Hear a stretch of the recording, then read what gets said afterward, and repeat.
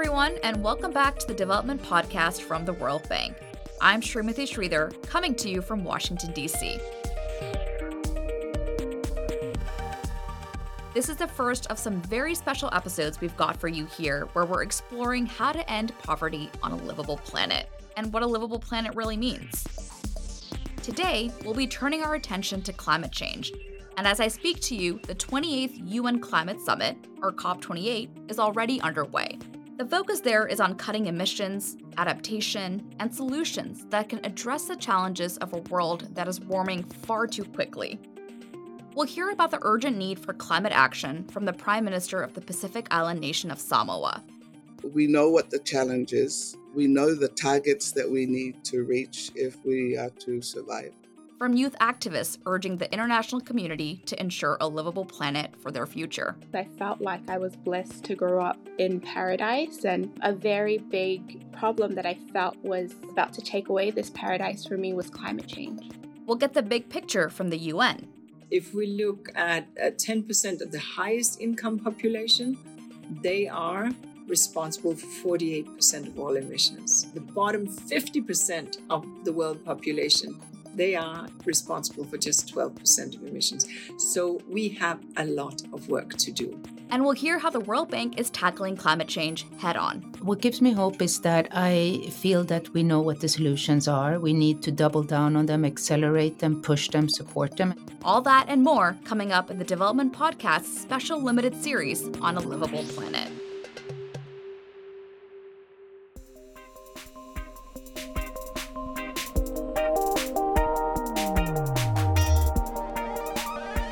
The climate crisis is about as urgent as a global issue can be. This year's COP summit in Dubai comes off the back of the hottest year on record, where forest fires, droughts, extreme weather, and flooding became news day after day. The 2015 Paris Agreement target, to limit global temperature increases to 1.5 degrees, is a key benchmark. COP28 will see the first stocktake of global climate action and the Paris Agreement.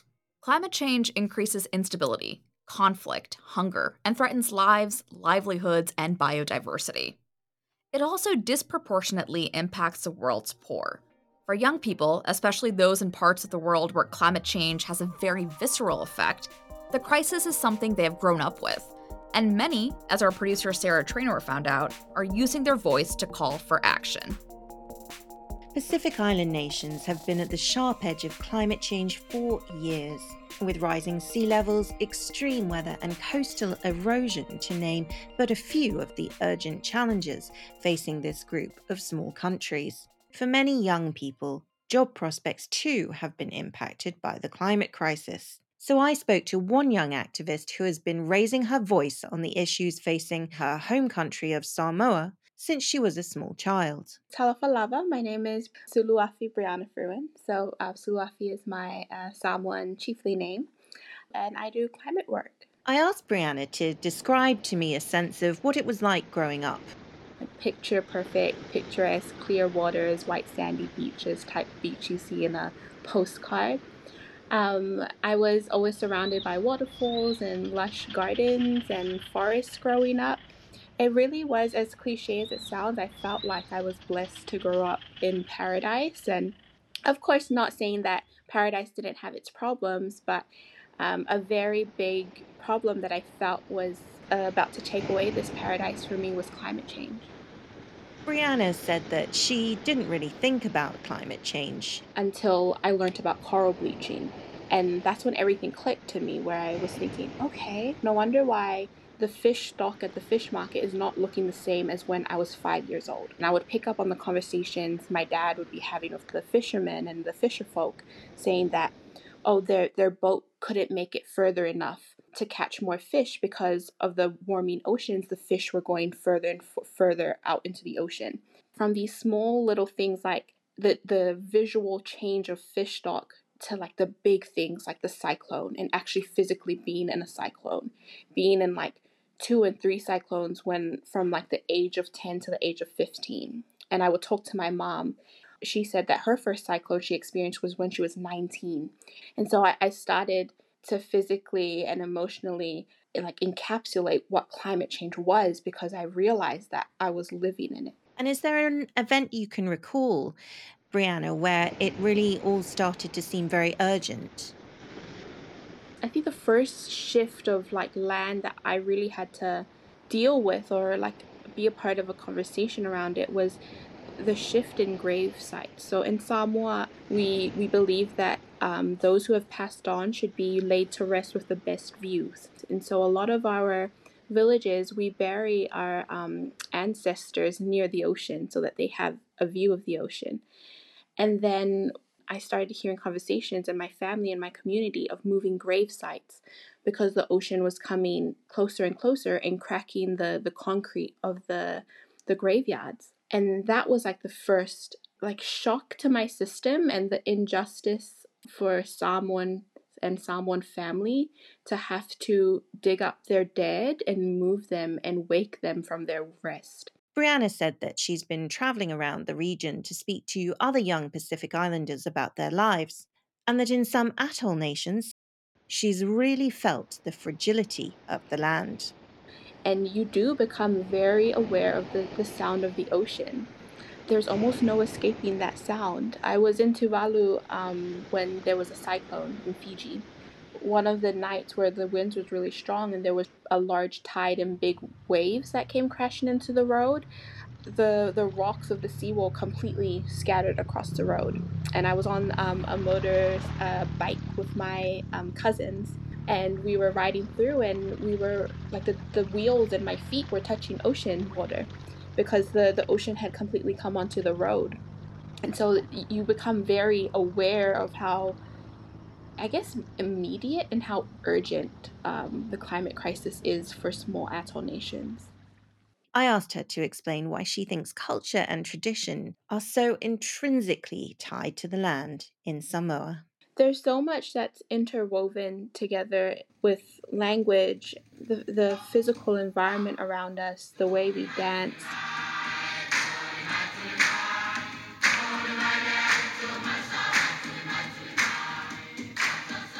It's all tied together with the land. So the Siva Samoa, the dance of our culture, it mimics the way of the ocean. It mimics the actions of the birds, and the sway of the leaves of the trees when it's windy out. And so all of these elements that are a part of Samoa's land and Samoa's landscapes is interwoven and very much the roots of our dance. And the same goes for language. A lot of the words in which we use to express ourselves are the words of the trees, are the words that mean different animals and different insects. It's also, deeply woven into our tattooing history. If you're looking after Samoan culture and people, you're looking after Samoa as the island and as the landscape.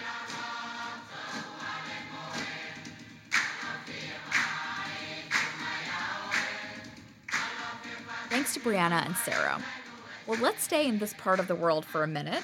I was honored to be joined by Her Excellency, the Honorable Fiame Naomi Mataafa, Prime Minister and Minister for Foreign Affairs and Trade of Samoa, who gave us a sense of how the region is impacted by the climate crisis. We have probably one of the smallest economic zones because of our geographical placing. We're sort of like in the middle of the Pacific Ocean. If there's a significant impact of climate change for our people here, the more immediate ones, of course, is the experience, because most of our villages are coastal. It's very immediate. The other immediate impact, and I suppose this is also part of the development processes, the clearing of land, especially going upland where there is water catchment areas. There's the erosion then, from the inland side where there's been encroachment on water catchment areas. So it's a mix of climate change and development progress. The economies of small island states, they're really always on a back foot. So, to make that progress is very difficult. So perhaps I could say in the last 30 years, since the early 90s, we've had about 5 major incidences in Samoa related to climate change, cyclones, heavy flooding. I don't think the tsunami we can count on climate change. You're always sort of on a back foot, yeah, because, you're at least looking at the impact on us has to do with infrastructure and the blocking then of access, whether it's internal or external access, trading, supplies, and so forth. And of course, not to mention the domestic costs to families with homes and private properties and so forth. You mentioned homes and private properties. What are some infrastructure challenges, and how are you working with partners like the World Bank to overcome them? One of the major infrastructure projects, especially with the World Bank and other partners, is the main road between Apia, the capital, and the airport. So that's a very key highway for connectivity, which also ties in with the airport developments and the ports on that side of the island that links Upolu, where Apia is, to our other bigger island, Savai. So all those projects are interwoven. We also have a number of what we call cross island roads. And so we have a major project that is just about to start that connects the north coast of this island, Upolu, to the southern coast. That will be quite a significant upgrade. For the big island in Savai, we of course have the roading infrastructure. The infrastructure there holds up quite well. But with Savai, there's been a large investment in water. We're possibly looking at a hydro project there. But there have been issues around land holding with the villages and the communities. So I think we have to be a lot more inclusive in the consultation process so that communities understand the objective is to, ensure services to that large island, and that hydro really is perhaps one of the more sustainable renewable sources. But also looking at models of how the communities themselves, because it is their customary land, how they can become shareholders, perhaps in the modeling of how we can put together a large project. You're a trailblazer in regional politics and the first female prime minister of Samoa. How do you see the role of women developing? So when you look through the gender lens and the role and the function of women, it's still very much family based. The social construct hasn't reached an economic stage where there are services, that can take that burden off women, right? They still very much carry that with the impact of climate change on top of that. And Prime Minister, what are other challenges that Samoa is facing, and what does it need to do to overcome them? It's education. It's very key. And unfortunately, talking about our SDGs and so forth, the indicators for us is not a positive one. I think we've lost some ground on that. And I think as an incoming administration, we really have to return to those very basic tenets of development, to ensure at least an equity, of development through the education process. The health area is still very much a challenge for Samoa. So, when you're looking at a population and their health statistics aren't good, and you're looking at the education, they're not good, then, you really do need to, revise where you put your priorities. And finally, it's COP28. What would be the strongest message you'd like to share with the international community and development institutions? Well, I don't think there's anything new. We've been talking about this for a long time. We know what the challenge is. We know the targets that we need to reach if we are to survive, the 1.5, and also, the resourcing to be able to respond, and, the equity around, how do we distribute that? And of course, once again, smaller communities and countries, the access to the facilities that are there.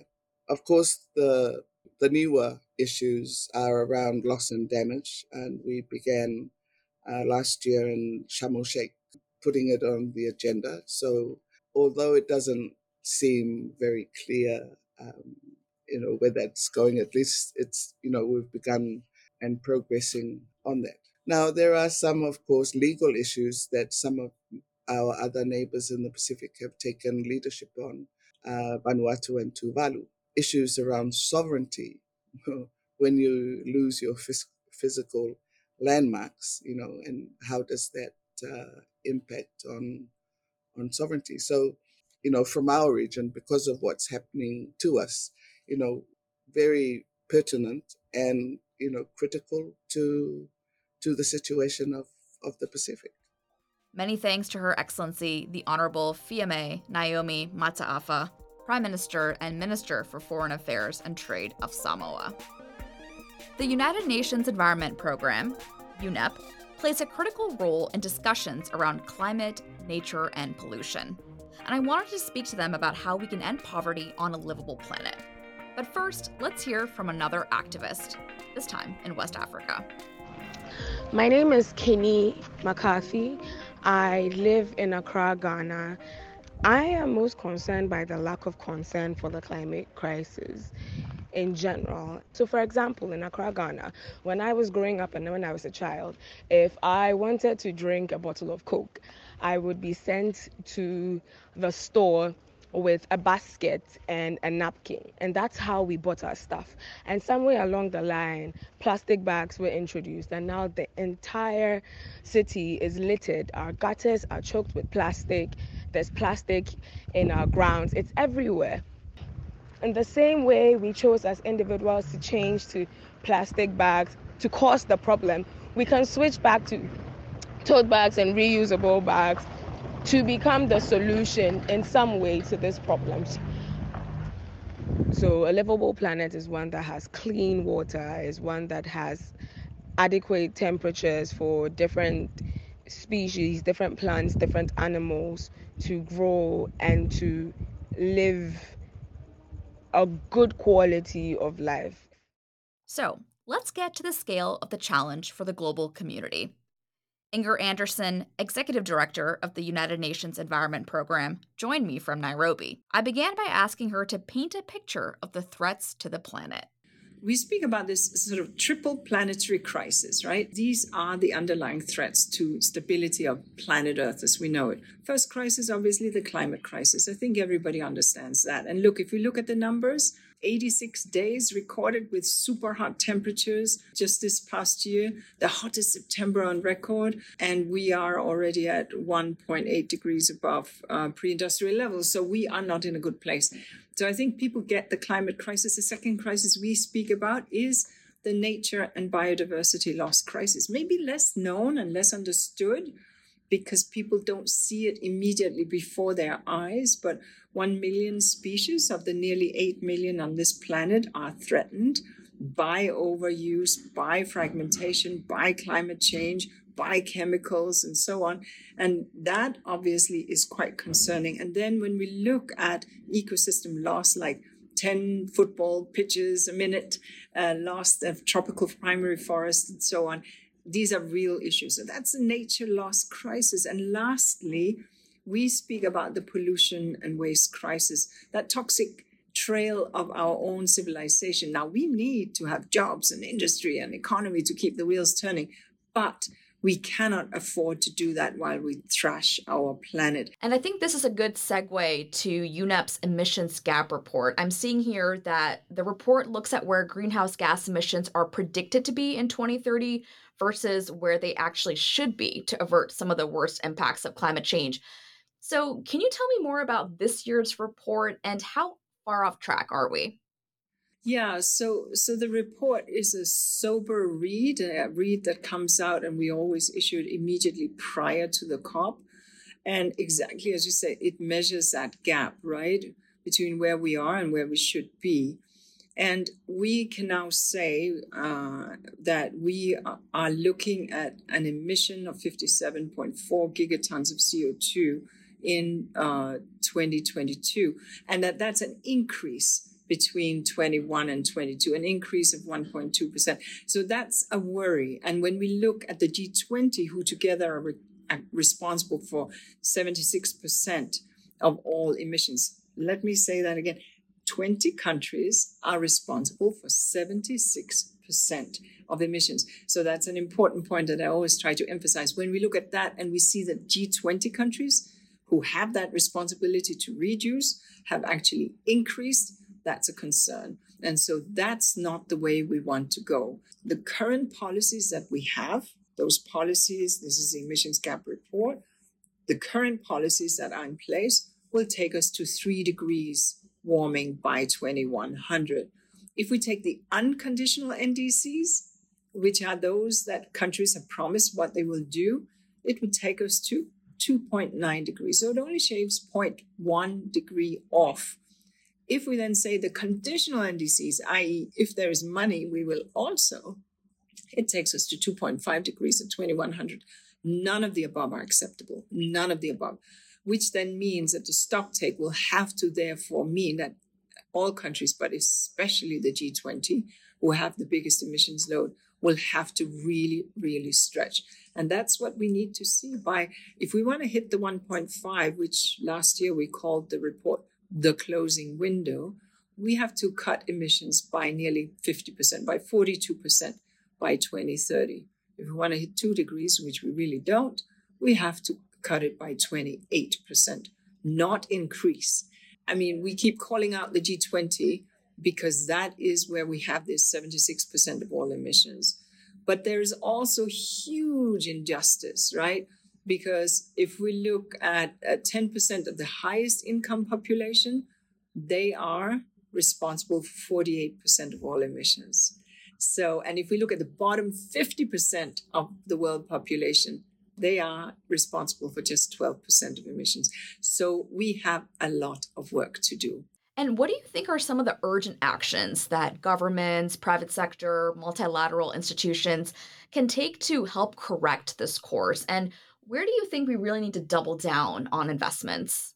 Double down, obviously, on the energy transition. And the energy transition has to be in the electricity sector, in the industry sector, in the transport sector, but also in how we do our buildings and in agriculture and food, as well as in the finance sector. And that's where we'll find the mitigation opportunities. And for sure, IFIs and the private sector have a real role to play. Now, regulatory settings are what often will shift behavior and investment behavior, but the IFIs can lead the way by investing in smart and green, whether it's transport and enabling e-mobility through smart interventions, whether they be budget support type that would shift incentives at the national level, or whether it be on the industry, whether it's building codes and so on. And these kind of things can now really be taken to scale. And it needs regulatory settings for sure, but it also needs an investment climate that is good for private sector so that private sector can come in. And of course, an opportunity to do feed-in tariffs and things of this nature, which I think a number of countries are doing. That's on the mitigation side.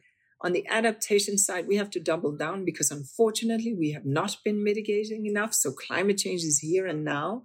And so really thinking about investing in resilient infrastructure. So Inger, given your long career in the environment, are there any solutions that you've seen that you'd consider to be potential game changers for the planet? You know, back in the late 70s, scientists came out and actually told us there's a hole in the ozone layer on both sides of the pole. This is not a good thing. It's going to have all these impacts that we need to understand.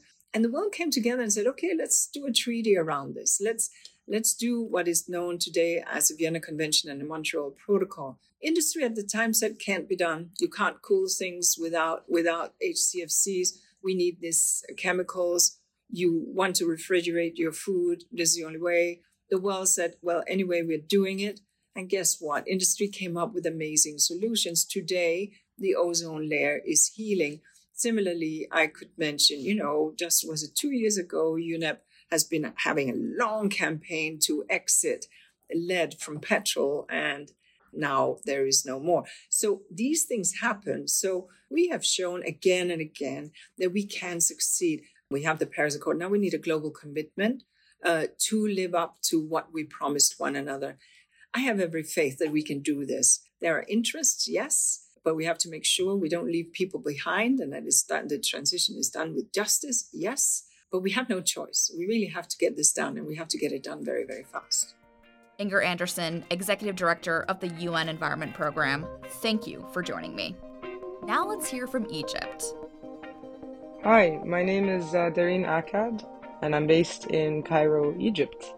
My biggest concern when it comes to climate change is in the way it affects our food systems. So for Egypt, our summers are getting longer and hotter. Our winters are shorter and milder. This is concerning because it affects the livelihoods of farmers and makes access to nutritious food even more difficult and expensive. So for me, a livable planet is a place where we can all enjoy the bounties of nature in an accessible and sustainable way. And where a country like Egypt, where we have some of the most fertile soil in the world, can feed its own growing population, where extreme weather events are mitigated, and where we turn to alternative and renewable sources of energy. So where does the World Bank play a role? We got the inside view from Anna Bearday, the World Bank's Managing Director of Operations. Well, thank you so much for having me on the podcast. I'm super excited and love that the theme, of course, is climate change. I care deeply about it. And I do love our new vision, which is end poverty on a livable planet. Why I love it is because at the end of the day, our core objective and core work at the World Bank is about ending poverty. But the fact that we're adding on a livable planet means so much because it recognizes that we are about people and the planet, and the two go hand in hand. And the planet, a livable planet, means, of course, climate change, environmental stewardship, but it also means things like health services and access to energy and clean water and clean air. As we speak, world leaders are gathered at COP28. They're going to be discussing some of the urgent actions and solutions to our climate crisis. What do you think could be considered climate game changers for us? There are quite a few of them, but the ones that give me a real sense of hope, if I can put it that way, and I think they're actually achievable and tangible, are on the mitigation side, definitely the energy transition. By 2027, we anticipate that solar will surpass coal as the most available source of energy. And I think that is because we have seen the cost curve go down. We have seen countries around the world put a bet on solar, and it's starting to show. But also, the energy transition has to come with what we also call a just transition. As we phase out one old way of doing things and introduce a new way of doing things, we need to make sure we don't leave anyone behind. As we might see some jobs drop off, we need to make sure we're focusing on the creation of new jobs, which means reskilling, engaging populations that are affected, often in areas that are quite concentrated with the old way of doing things. If you think about a coal region, for example. So energy transition is within sight. We can do it. We need to make sure it's just and it delivers for everyone. So let's talk about financing climate action. Anna, where do you see the gaps? And tell me what the World Bank is kind of doing in this area. So the needs for financing climate action are huge. And there's many things that we need to do. First and foremost, we need to make sure that we work both on reducing emissions. That's really the mitigation side. We also need to make sure that we work on adaptation and building resilience, because there are many countries around the world that are really not emitting, but they're feeling the impact of climate change. So we need to remember that we need to finance the comprehensive set of challenges. But what it also means is that we need to give good policy advice. One of the big sources of finance is actually elimination of subsidies and turning the subsidies. We estimate that there's more than $7 trillion of annual environmentally harmful subsidies. Imagine if all of that, or even a portion of that, a share of that, was able to be put forward to dealing with climate change. We could really use that. But it also means that what we are doing is putting a renewed focus on the combination of public and private and partnerships with the private sector. And I think this is so important. I feel like it'd be remiss if I didn't ask you about the World Bank's country climate development reports. I know that they're a very important tool. Can you explain to the audience why? Why is it so important as we kind of look at the climate crisis?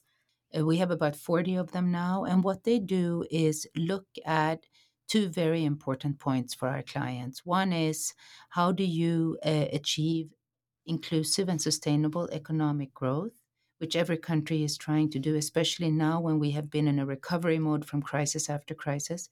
But how do you do it at the same time as you're dealing with climate change? And many countries around the world wonder, can you have economic growth and climate action at the same time? And these reports actually show with very robust analytics that yes, absolutely you can.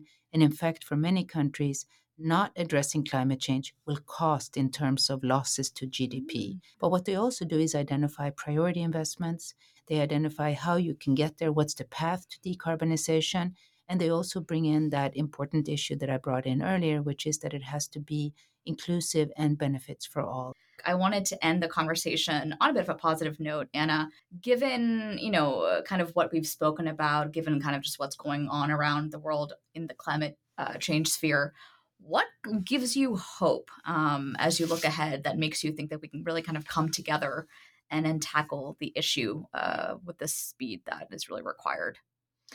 Well, what gives me hope is that I feel that we know what the solutions are. We need to double down on them, accelerate them, push them, support them. And that is in part technology.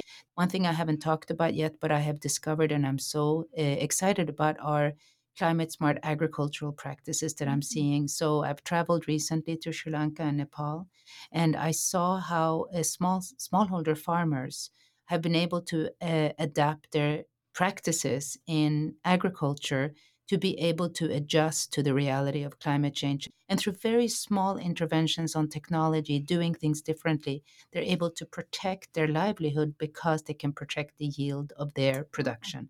It is livelihoods, it is often women, which I'm also passionate about, and it is climate in one go. So this is also something that gives me hope. And finally, young people. Everywhere I go, I meet young people who are really committed to making sure that we address the importance of the planet. They are really the true stewards of our planet. Anna, thanks so much for joining me. I want to end by hearing from two other young activists. First from Chile, and then we'll end back in the Pacific with Brianna Fruin. I am Catalina Santelices. I'm a 20 years old climate and ecofeminist activist from Chile. I grew up in the countryside, so I've seen for many years how the climate crisis is it's impacting Chile. We are a region and a country that relies a lot of farming, and we all know how climate crisis impacts farming. My concerns are like so many that it's hard to even pick one, and that we as a small country with not so many resources, there's nothing we can do about it.